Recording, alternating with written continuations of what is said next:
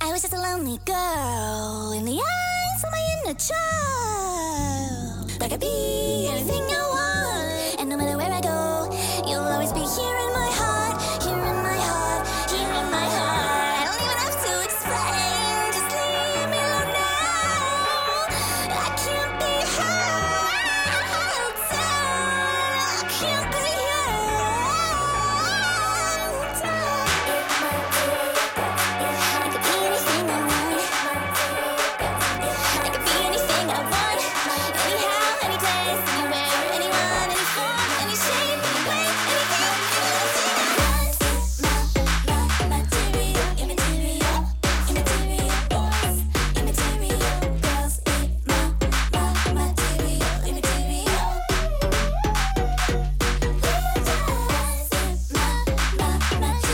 Anything I want. Immaterial boys, immaterial girls. Material, immaterial.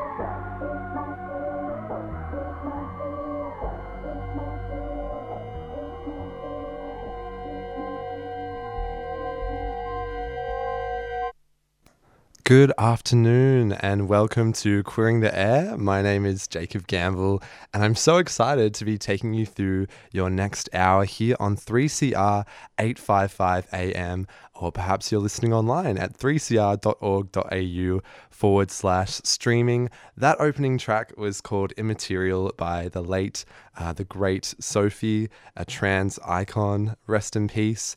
And I want to begin by acknowledging today that we are broadcasting from the lands of the Wurundjeri people of the Kulin Nation. I want to pay my respects to elders past and present and extend that respect to any Indigenous listeners who are tuning in to the program today.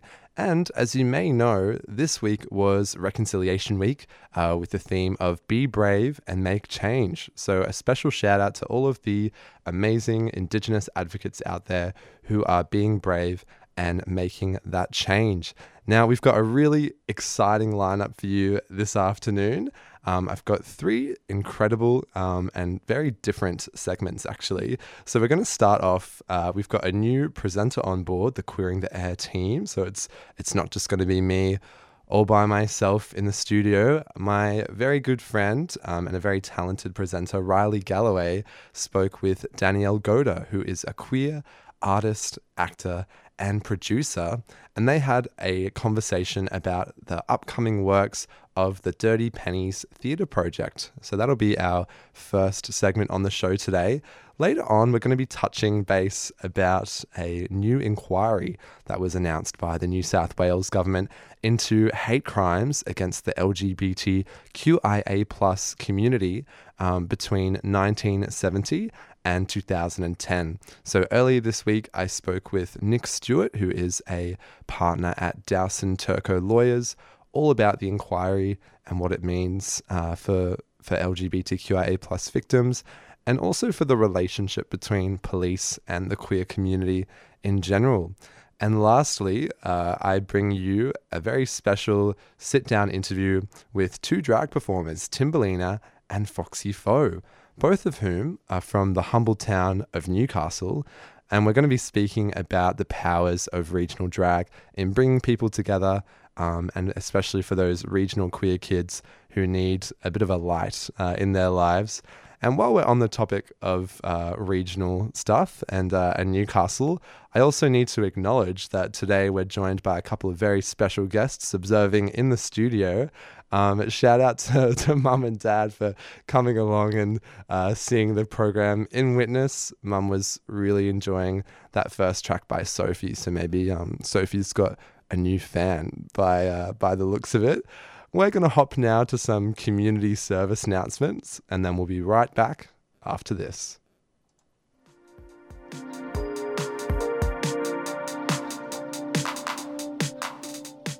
CoHealth is a not-for-profit community health organisation providing health and support services in Melbourne. In late 2021, CoHealth facilitated a workshop for women from diverse cultural backgrounds on effective communication skills for social and professional settings. Positive outcomes for workshop participants were collaborative discussions in safe spaces and onward access to support services. To learn more about our services and programs, visit cohealth.org.au. CoHealth is a 3CR supporter.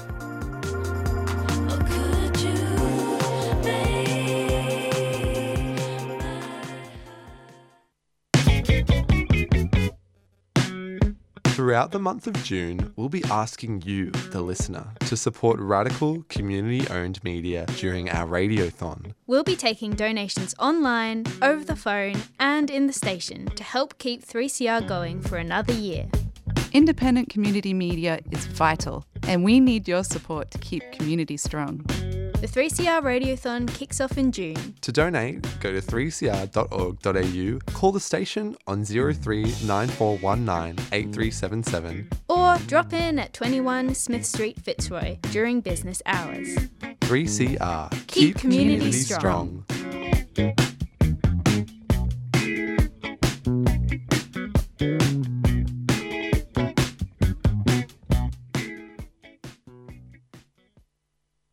Welcome back, Queering the Air here on 3CR Radical Radio, 855 AM on the dial.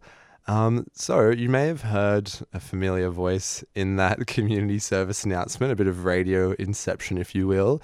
And I just wanted to remind our listeners that June is the month of Radiothon, which is our big annual fundraiser in which we're trying to raise $250,000 to keep our station going. So I'll be speaking a bit more on that later. But if you have some coins to spare, please head to our website, 3cr.org.au, and you can click the donate button. I think it's /donate. Any amount of money, big or small, really does go a long way to keeping our voices on the air and keeping up with some really cool, amazing content that 3CR does. So a bit more on that later, but first we're going to hop in now to an interview conducted by Riley Galloway, Daniel Goda is a queer artist, actor, and performer based in Melbourne. And back in 2017, she and her partner Amy co-founded the Dirty Pennies Theatre Project. Riley Galloway spoke with her about the project and her upcoming production, a queer psychological thriller, and also about her ambitions as an artist. Danielle, you've been based in Melbourne for quite a few years now. Whereabouts are you from, and what was growing up there like? I am actually from Perth, which is not something I disclose very often, purely because it's not really the art capital of the country, and like growing up queer in Perth was really difficult. So I moved to Melbourne at 17, and like when I finished high school, I was like, I'm a celebrity, get me out of here. Yeah, I feel very at ease in Melbourne, very held and safe, and within my community and with the right people that reflect me back at me. Moving cities is no small feat, and 17 is an incredibly young age to take that on, to leave everything behind, to choose a new path for yourself. Can you tell me a bit about that decision, firstly? And secondly, are you happy that you picked Melbourne? It's really weird to say, but I never thought I could get out of Perth. And it's not like I'm like trying to move to New York or something, but I never had the thought where I was like, you can leave this city. Like, I just was like, I don't know how I will ever leave this town. So when I was in year 12, I had a friend at the time who was like, I'm moving to Melbourne. Do you want to come? And I was like, yes. Like, literally, if I don't do it now, I never will. And I always think about that as such a pivotal moment in like really shaping who I am today, because had I not left Perth, I would be a very different person. And I think it's quite a scary thought when you think about it. So it was really arbitrary, but I was really blessed that it was Melbourne, because it's just like such a progressive, open, artistic city where like if you really lean into it, it can be such a wonderful city to live. And like I'm in London right now and I love London, but at the same time I'm also like, Melbourne's pretty great. You describe yourself as a multidisciplinary artist, one of those disciplines being acting. Is that something that you connected with and aspired towards growing up? And what has that journey been like for you here in Melbourne? I think a lot of children growing up who like love to make believe and love to play and make up stories, I think it's very common for a child to say that they want to be an actor. But I really wanted to be an actor, and I would say that that is something now as a 27-year-old that I'm coming to terms with. Like, it's okay that I'm not acting a lot or in the way that I thought I was going to be. And I think there's so much that like I have opened myself up to that is not a sad thing that I don't act in the way that I wanted to. But I think growing up, it was like all I had really was the arts, and like we just had drama. Like I didn't go to a very good school, and like the school like just valued sport, and which I think is very indicative of this country in its psychology and where it values certain things. But like I went to acting school in Melbourne, and even then like I was enjoying telling stories and becoming other people and finding empathy and compassion to other people through playing other roles. But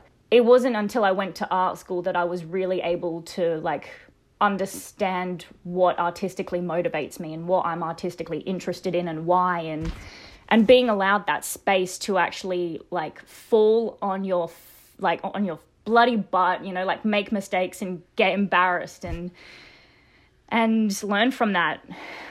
It was a really freeing few years for me going to art school. And at the same time, I was like, I never anticipated going to art school. I never even anticipated like leaving Perth. So everything for me has kind of been just like all these opportunities that come my way. I've just been like, yeah, I'll do it. Absolutely. Like, where's that going to lead me to next? You and your partner, Amy, started the Dirty Pennies Theatre Project in 2017. Tell me a bit about that and how that came about.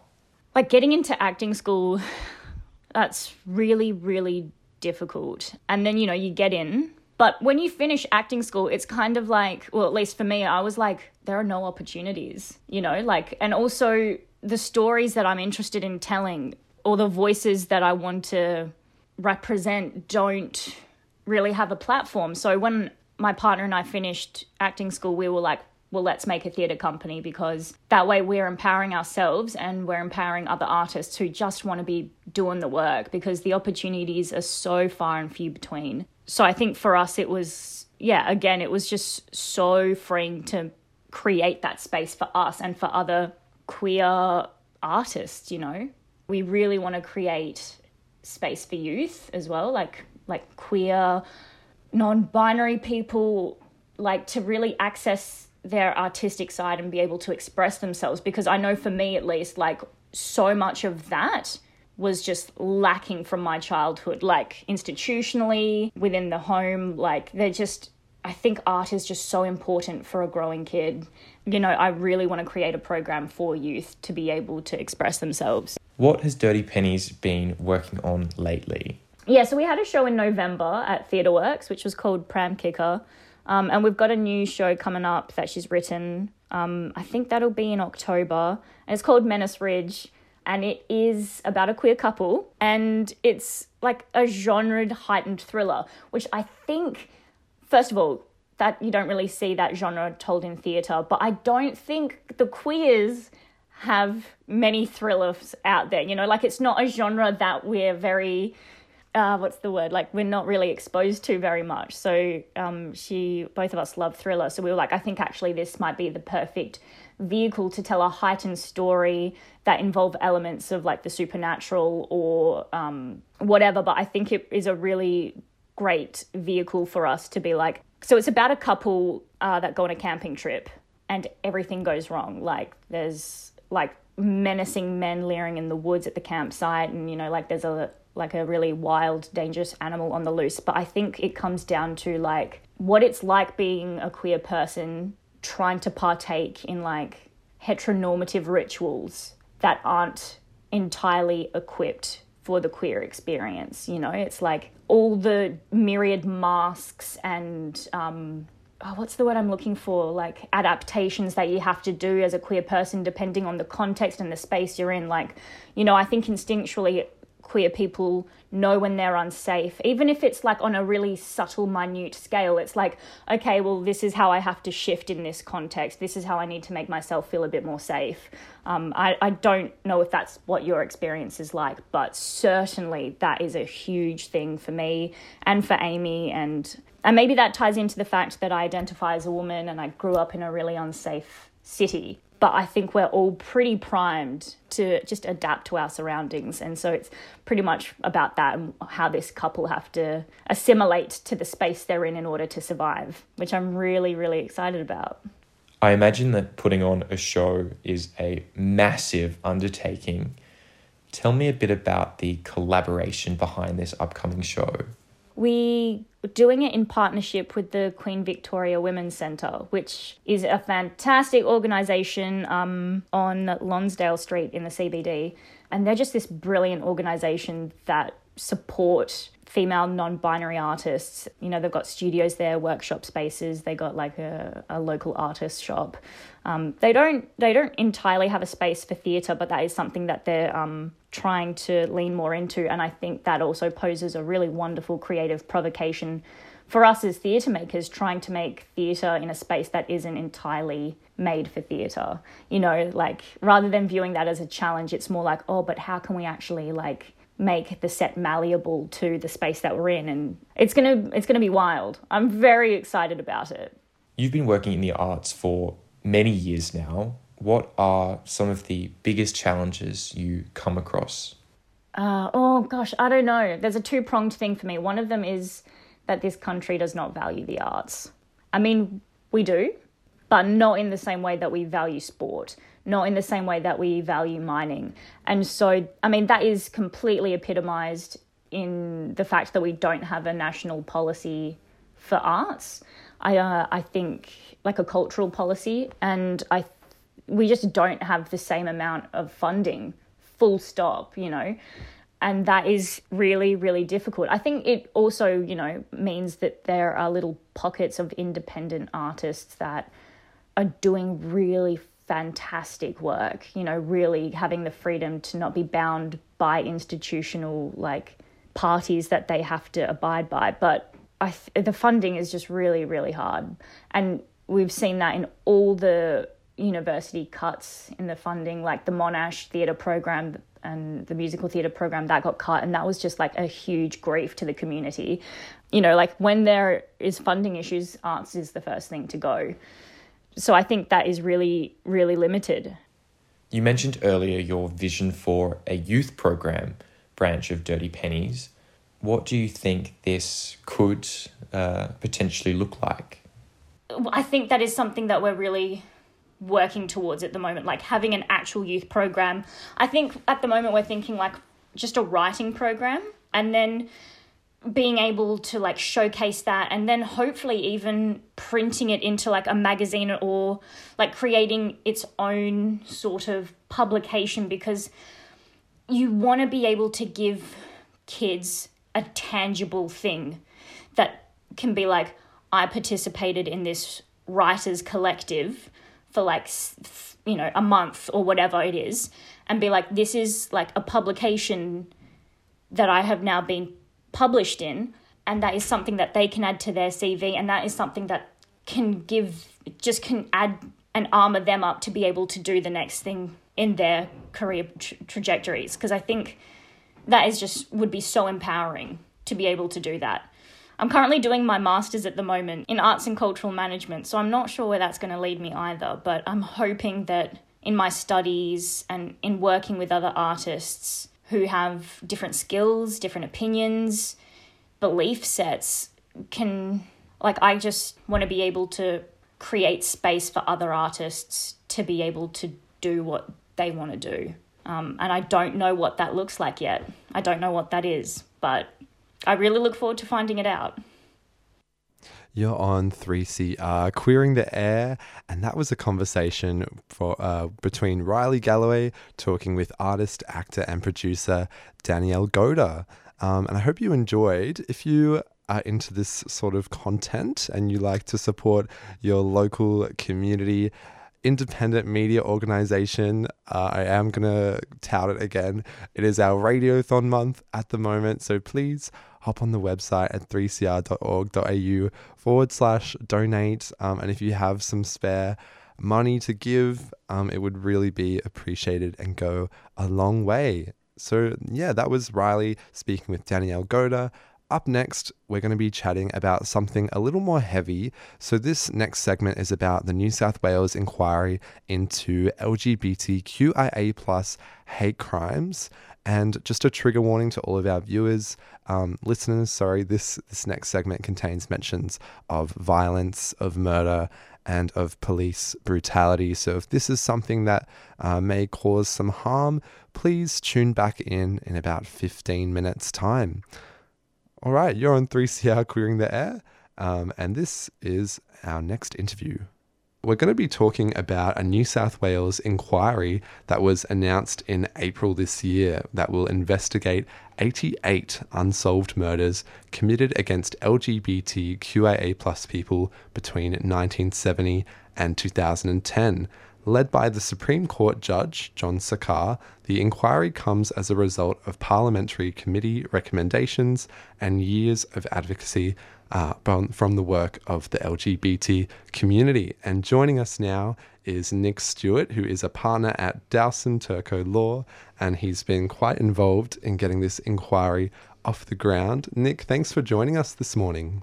Hi, Jacob. Thanks for having me. It's a pleasure. So tell us a bit more about the inquiry and maybe give us a bit of background as to why it's such a significant move. Sure.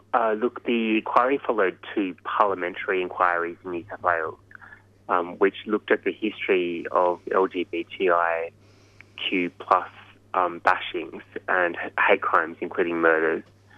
I led the campaign for those inquiries because it was really important to get on the public record the targeting and harassment and bias within the New South Wales community towards LGBTIQ+ people, and the fact that many murders of gay men and trans people had not been investigated properly, or killers were simply just walking around with impunity. The two parliamentary inquiries then led to a further campaign for a judicial commission of inquiry, which is an independent inquiry led by a judge separate to Parliament, and that's what the Premier of New South Wales, Dominic Perrottet, announced earlier this year. And like you said, it is looking at 88 deaths of gay men or transgender people identified by the New South Wales Police Force in their Parabel investigation.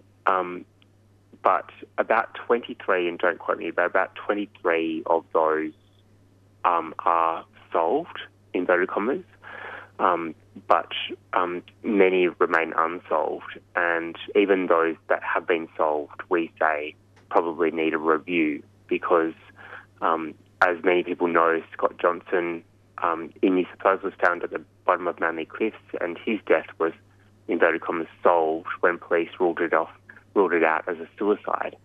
And it was only after 3 coronial inquests that it was actually discovered that he was murdered. And subsequently, a person has been prosecuted for his death and sent to jail. It was definitely a really grim case, and I'm wondering if you can shed some light on sort of what was the general nature of these crimes that are being investigated at the moment. Sure. Well, look, they all generally involve the targeting of gay men or transgender people because we were seen as vulnerable. We were seen as people who wouldn't fight back.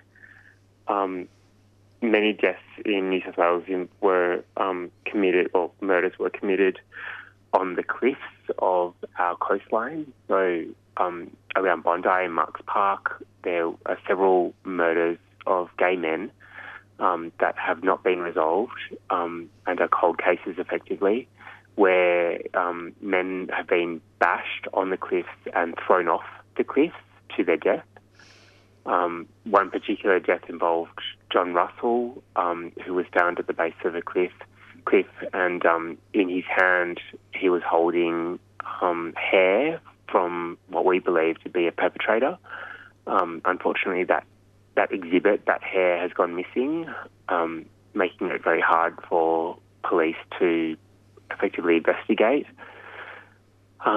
His death was initially ruled as a suicide or an accidental, he fell off kind of thing, but we know that he was murdered. There are so many similar situations around Bondi, but there's also bashings in public toilets, home invasions, bashings in Centennial Park and murders in Centennial Park. It's a really gruesome project to look back into, but we believe that we can't really have truth and healing until we go back into our past and look at why gay men and transgender people particularly, as well as lesbians, were targeted for bashings and murders.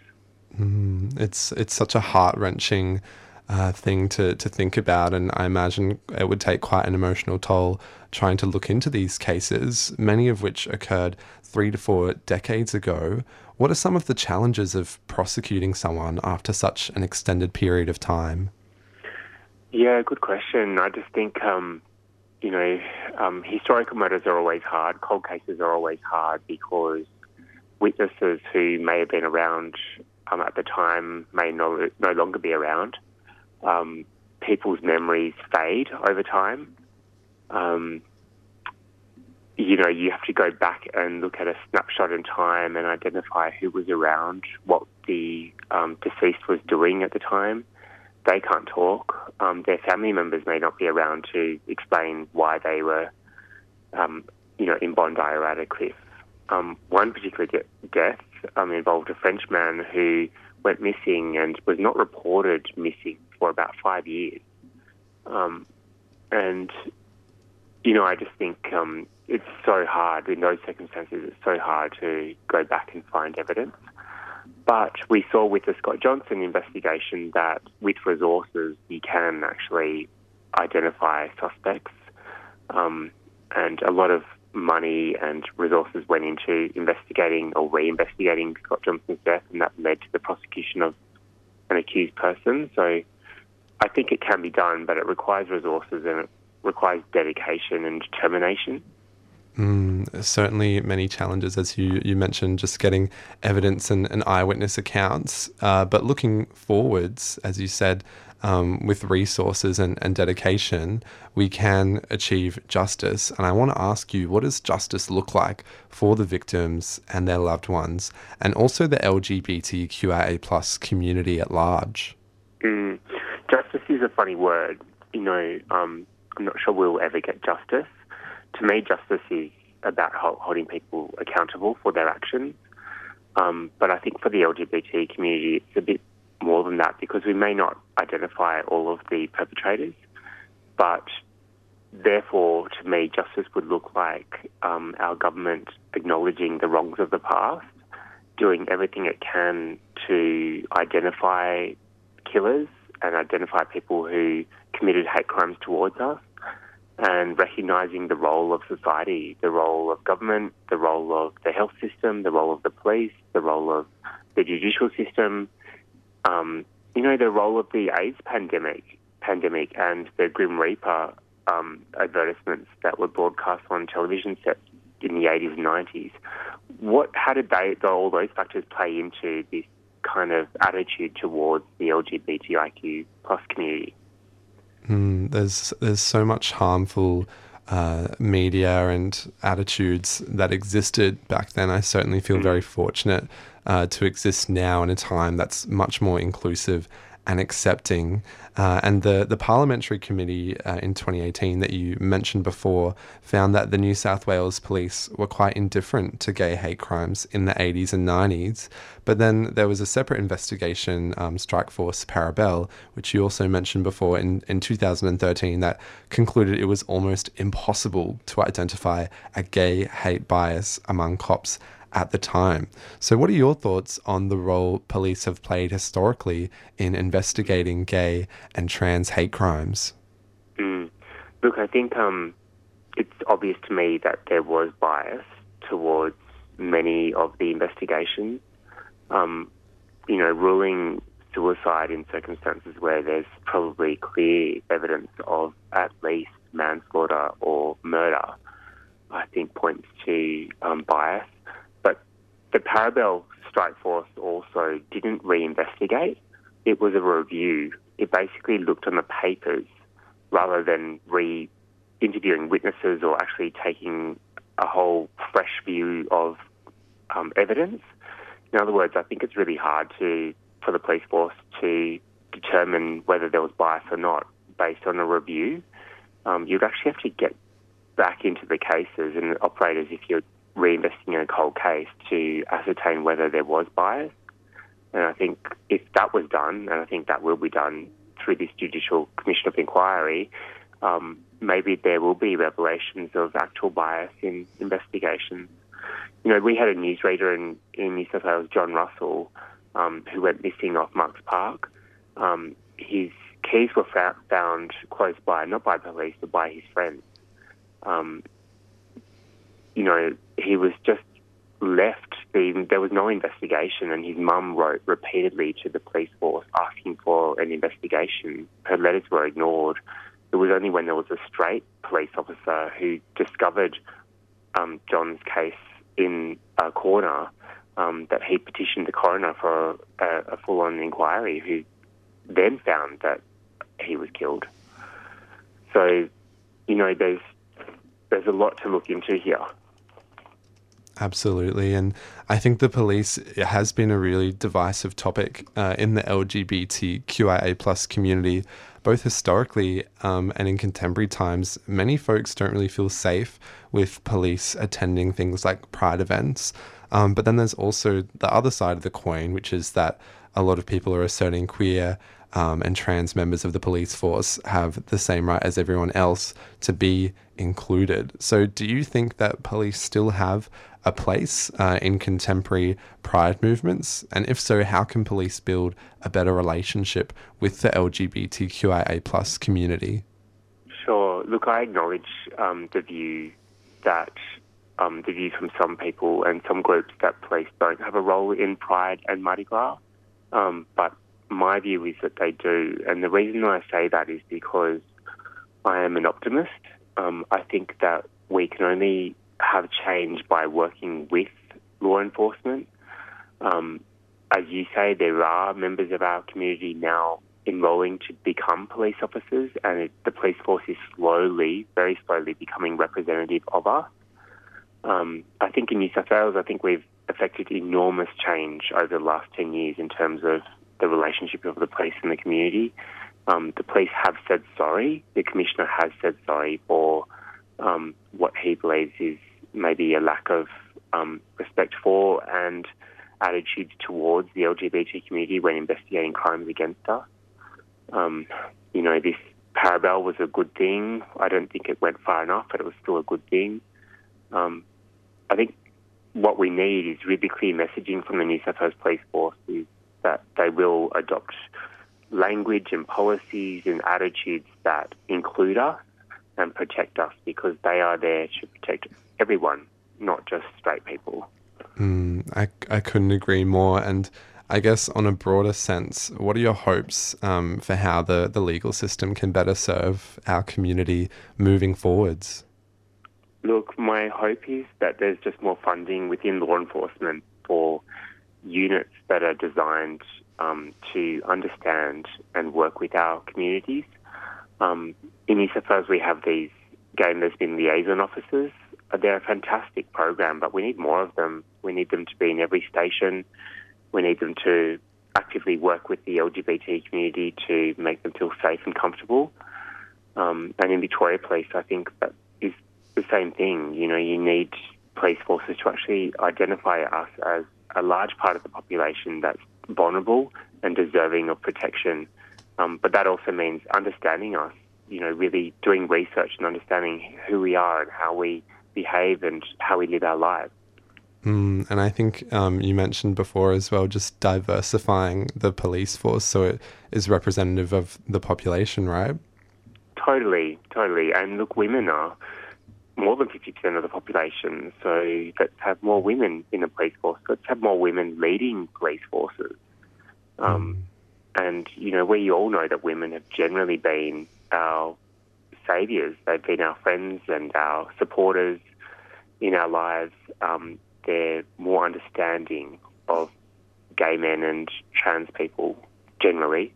But also we need more LGBTIQ plus people in the police force, more First Nations people and so on.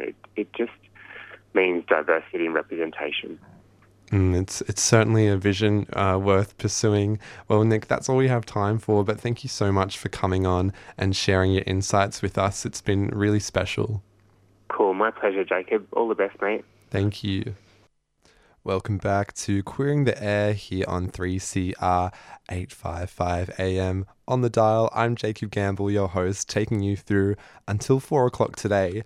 And that was a conversation I had with Nick Stewart from Dowson Turco Lawyers about the New South Wales inquiry into LGBTQIA+ hate crimes. A very profound, but also a very dark topic. So if that causes some distress, please don't hesitate to call Q-Life, Beyond Blue, Headspace. We'll put some numbers in our show notes today.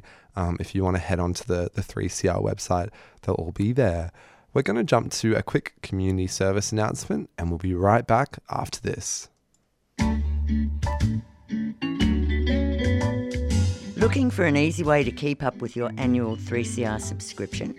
You can now set up an annual debit from your bank account or credit card, and once a year your payment will be automatically deducted. You can cancel at any time and you'll get a reminder each year before payment.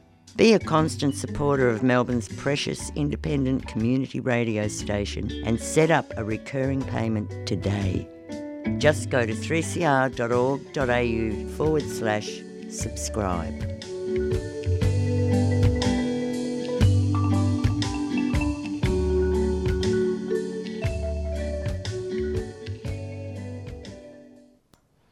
Alrighty, so up next, we're going to be hearing an interview with two drag performers called Timberlina and Foxy Foe. And now, if you haven't heard of them, they're from a little regional city, well, not so little anymore, called Newcastle, which is about a 2-hour drive north of Sydney. And I am admittedly a regional city kid myself, specifically from this said city of Newcastle. And I remember growing up, there wasn't really a whole lot of a drag scene there. There was one kind of queer nightlife venue, but it actually closed down before I turned 18. So there wasn't a whole lot there for the LGBTQIA plus community. However, times have changed. Now there's a growing kind of underground and probably actually emerging more into the mainstream drag scene happening there. And it's being led by these amazing performers, specifically Timberlina, who is the founder of Timber Productions, which is a production agency for LGBTQIA plus performers. Anyway, I sat down with them and it was a really fun chat. So I hope you enjoy. So we are joined by the wonderful Timberlina and Foxy Foe coming to you from Newcastle. Welcome to the program. Thanks for coming on. So let's start off. How did you both get into drag and what inspired you to start? And let's start with Tim, and then I'll ask Foxy to also answer that question. Okay, so how did I start in drag? It was by accident. I was visiting my sister in the US, and we were in a drag bar and I got pulled up on stage and it was a dance-off moment. And obviously I'm so competitive, I had to win. So I just pulled out the splits. And by that, like when I say the splits, like my splits weren't as good as I can do the splits now. They were like still really bad.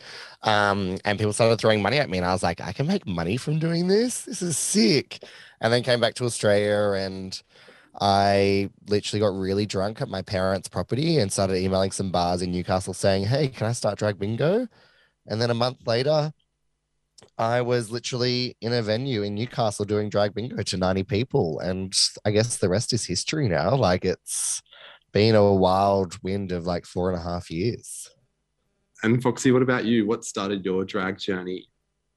Not quite as exciting as Tim's, but like a lot of people, I think these days, I started watching RuPaul's Drag Race, and through that, I started going to live shows, like live drag shows. It wasn't until I actually went to a live drag show down in Melbourne, and I met my first, I guess you could say, AFAB or Bio Queen, and was like, oh my God, like girls can do this. Like I knew about it in America. I didn't know about it in Australia.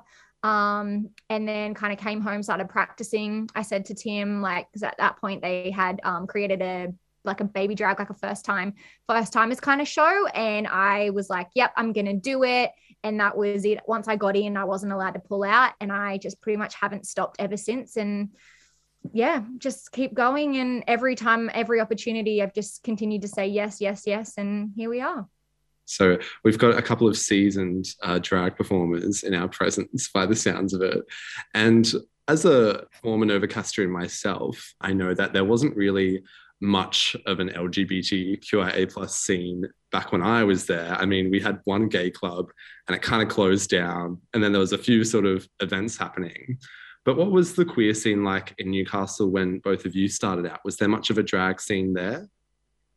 No, there wasn't. So the G, which is now the Newey Hotel here, was the queer space. And I think 6 months into my career of doing drag, it closed down. So there was literally no queer bar in Newcastle.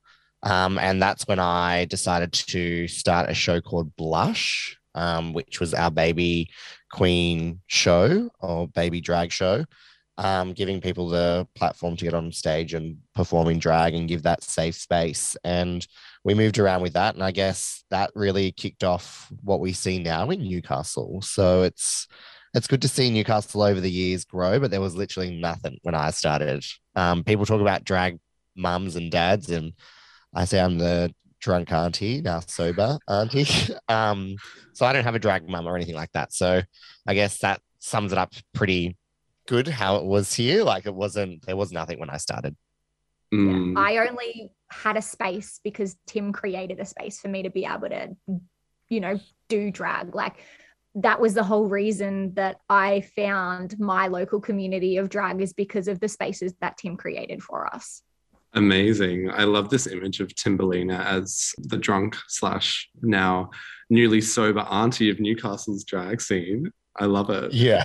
And so it started out just as Blush. And then I'm guessing, did Timber Productions come next, or was that kind of before? So Timber Productions came about because of Blush. I wanted to separate it from my own brand as Timberlina.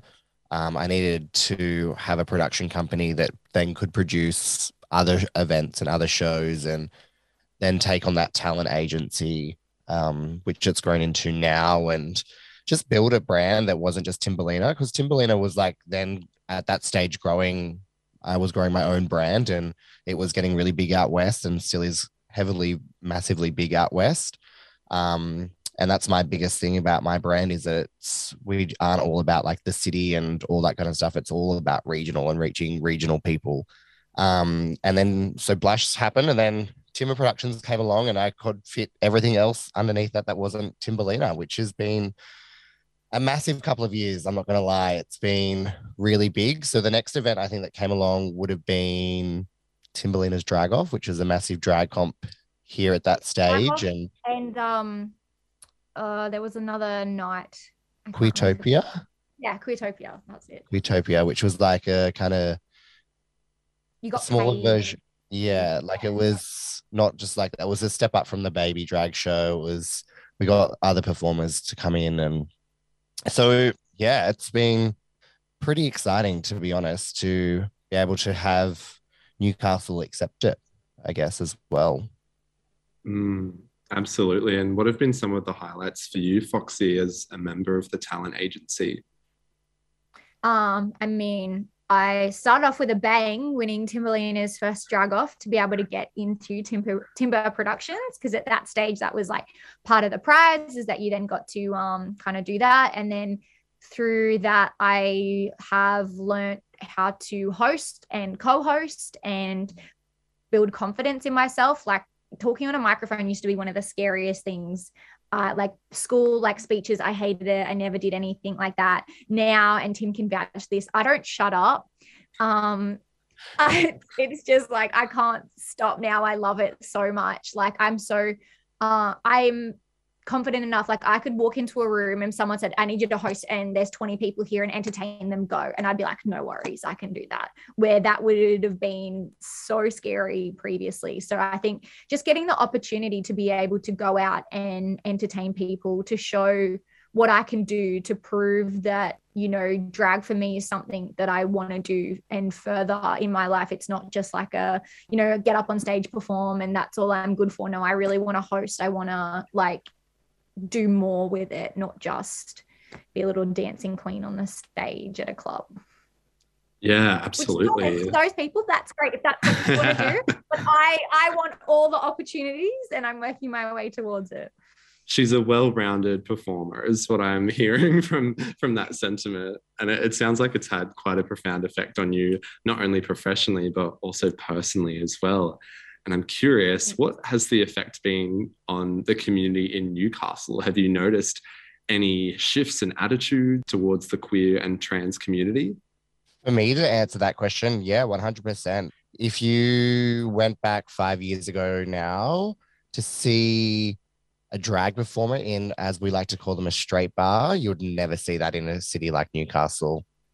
And I guess for me, one of my biggest things is to break down that barrier to create equality, is to go into queer, well, not queer spaces, but straight spaces, that hetero space, and turn them queer for a night. To put us in front of those audiences that will never go to a queer bar. Why shouldn't we just put ourselves in front of them? And that's my biggest thing, is that like, if I can educate people in the way that I do my shows, that's the best way to it. Go straight to them, straight to the people. And I love that it's saying straight, straight to those people that need to be educated, and educate them in a way that, one, I do it in a comedic way with my shows. So it's like, they don't realize they're getting educated, but they are.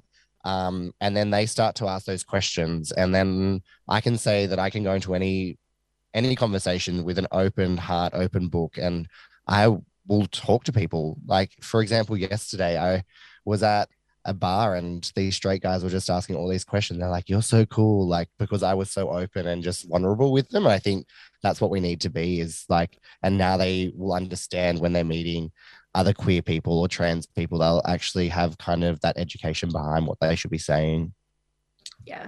I completely agree. Like, the people in Newcastle, like you can always see us like on a weekly basis, there's someone walking around Newcastle these days, like, which is an incredible thing to have. So even if it's just seeing us walking down the street going, oh, I wonder where they're going, and then they start to look it up or something like that, we find that we're having brand new people and brand new audiences all the time that want to come and want to support and want to learn more about it. And they're just like, people I think these days are getting just more and more open-minded. Like we both host bingo in a shopping center food area at 6 p.m. on a Wednesday, and there's children and all sorts of people coming and walking past, and most people just stand there, watch, have a laugh and stay, or keep walking if it's not quite their thing. And it's just something new, something different, bringing drag into the suburbs instead of always being in the city as well, and more accessible for all those people that can't always make it into town, even though like Newcastle is still really small. People who live 20-40 minutes away from the city don't want to travel all that way just for a queer safe space, where now we're bringing it to those areas that are that little bit further out. Yeah, I love this idea of decentralizing drag, and that it doesn't always have to be in those small hubs within the city. And I think, Tim, you touched on before going to regional towns such as out west. I know you've got quite a presence in Dubbo, for example. How important do you think visibility and community is for LGBTQIA+ people in those regional areas? I just got goosebumps because I'm so passionate about this. So I'm from a regional town. I grew up in a small country town called Golgong in the central west of New South Wales. And for me, growing up out there, there was nothing. You didn't see anything. For example, I had to fight to play netball out there. That was my sport. That's what I wanted to do. My neighbor taught me how to dance. Like, it was very small. So for me, when I started drag, it was like a no-brainer that I had to take it to regional New South Wales. For me, I find a lot of people just stop once they hit to the Great Dividing Range, and they won't go past that because they're scared of what people are going to think of them. I can tell you country folk love it the most. For me, if I'm walking down the street now in, say, Mudgee, people will either come up and run up and ask for a photo, or they'll swap to the other side of the road. And for me, that's a win because I made an effect on that town, and they either love it or they hate it. But at the end of the day, they're going to have to love it because I'm not going anywhere. And for me, if a kid sees me on a poster and questions their parents about what that is, who it is, hopefully their parents will be smart enough to educate their children. If not, their kids are going to see me on the street anyway. It doesn't really matter. But it's so important because there could be somebody that's 25 and still working out who they are, and they might come to a show and then they can come and have that conversation with me. It creates that safe space. There's other queer people that come to these shows. So I guess for me, it's another way to educate people as well, because the country folk is still out there and they want to learn as well. And I have so many middle-aged white women coming and asking questions. So it's a great way to educate people as well. And it fills my heart. Like this weekend, 90% of my shows are in the central west of New South Wales. So it's kind of cool. And I'm spread out everywhere. Like I go to Tamworth, and then I'm in Mudgee, and then I'm in Dubbo, and then I'm in Orange. So it's kind of like I'm hitting all the places out west. It's really fun. Sensational. I love this image of you on a country road, just, approached by middle-aged white women. That really warms my heart. It's actually so fun. I love it. And Foxy, same question for you. How important do you think visibility and community is for queer people living in regional areas and regional cities, including Newcastle? Well, I mean, I've been really lucky to be able to go a couple of times out to like Dubbo and other places where Tim does bring safe spaces for people. I think it's important because queer people shouldn't have to feel that to be accepted and to be themselves, they have to move to a capital city. The cost of living out there is like queer people don't always have the best of like job availabilities or incomes and things like that. Like it's hard for those people to be like living in such expensive areas, like, and they might want to stay where they are. Like they've got good friends, they got good family. There's other reasons of why they want to stay or need to stay where they are. There's no reason why they can't have somewhere to go or have an event to be themselves. Or like Tim said, if there's someone that's still figuring out who they are, like everyone shouldn't have to travel to a capital city just to get that thing, to fill that need that's inside of you of like seeing people like you. They shouldn't have to travel so far just to do that. I mean, we're lucky because of like social media and like TV, like there's all sorts of things, but being up close in the flesh with someone else that understands what you're going through, or even if you want to forget that for a night and just be in company with like people that are an ally or supportive or something, like there's just a comforting feeling about having that come to you rather than you have to chase it. It's so special, I think, having, as you said, people not in cities going out and creating those spaces, because you are totally right. You shouldn't have to come and live in an expensive city to find a sense of comfort and identity in yourself. It sucks. Like so many things for like trans people, like medications, all sorts of other things are like so hard to like access. They're also really expensive because they're not always covered by Medicare as well. Like throw that into living in some of the most expensive places in the world, like Australia's like Sydney and all that is like ridiculous. Like, and they might not want to do that. They're still country folk at heart, like still want to live in that regional area. They don't all have to like want to, live in the city and live in the hustle and bustle, but like they shouldn't, have to chase those safe spaces and safe people as well. Absolutely. What are you most excited about Timber Productions in the future? And let's start with Tim.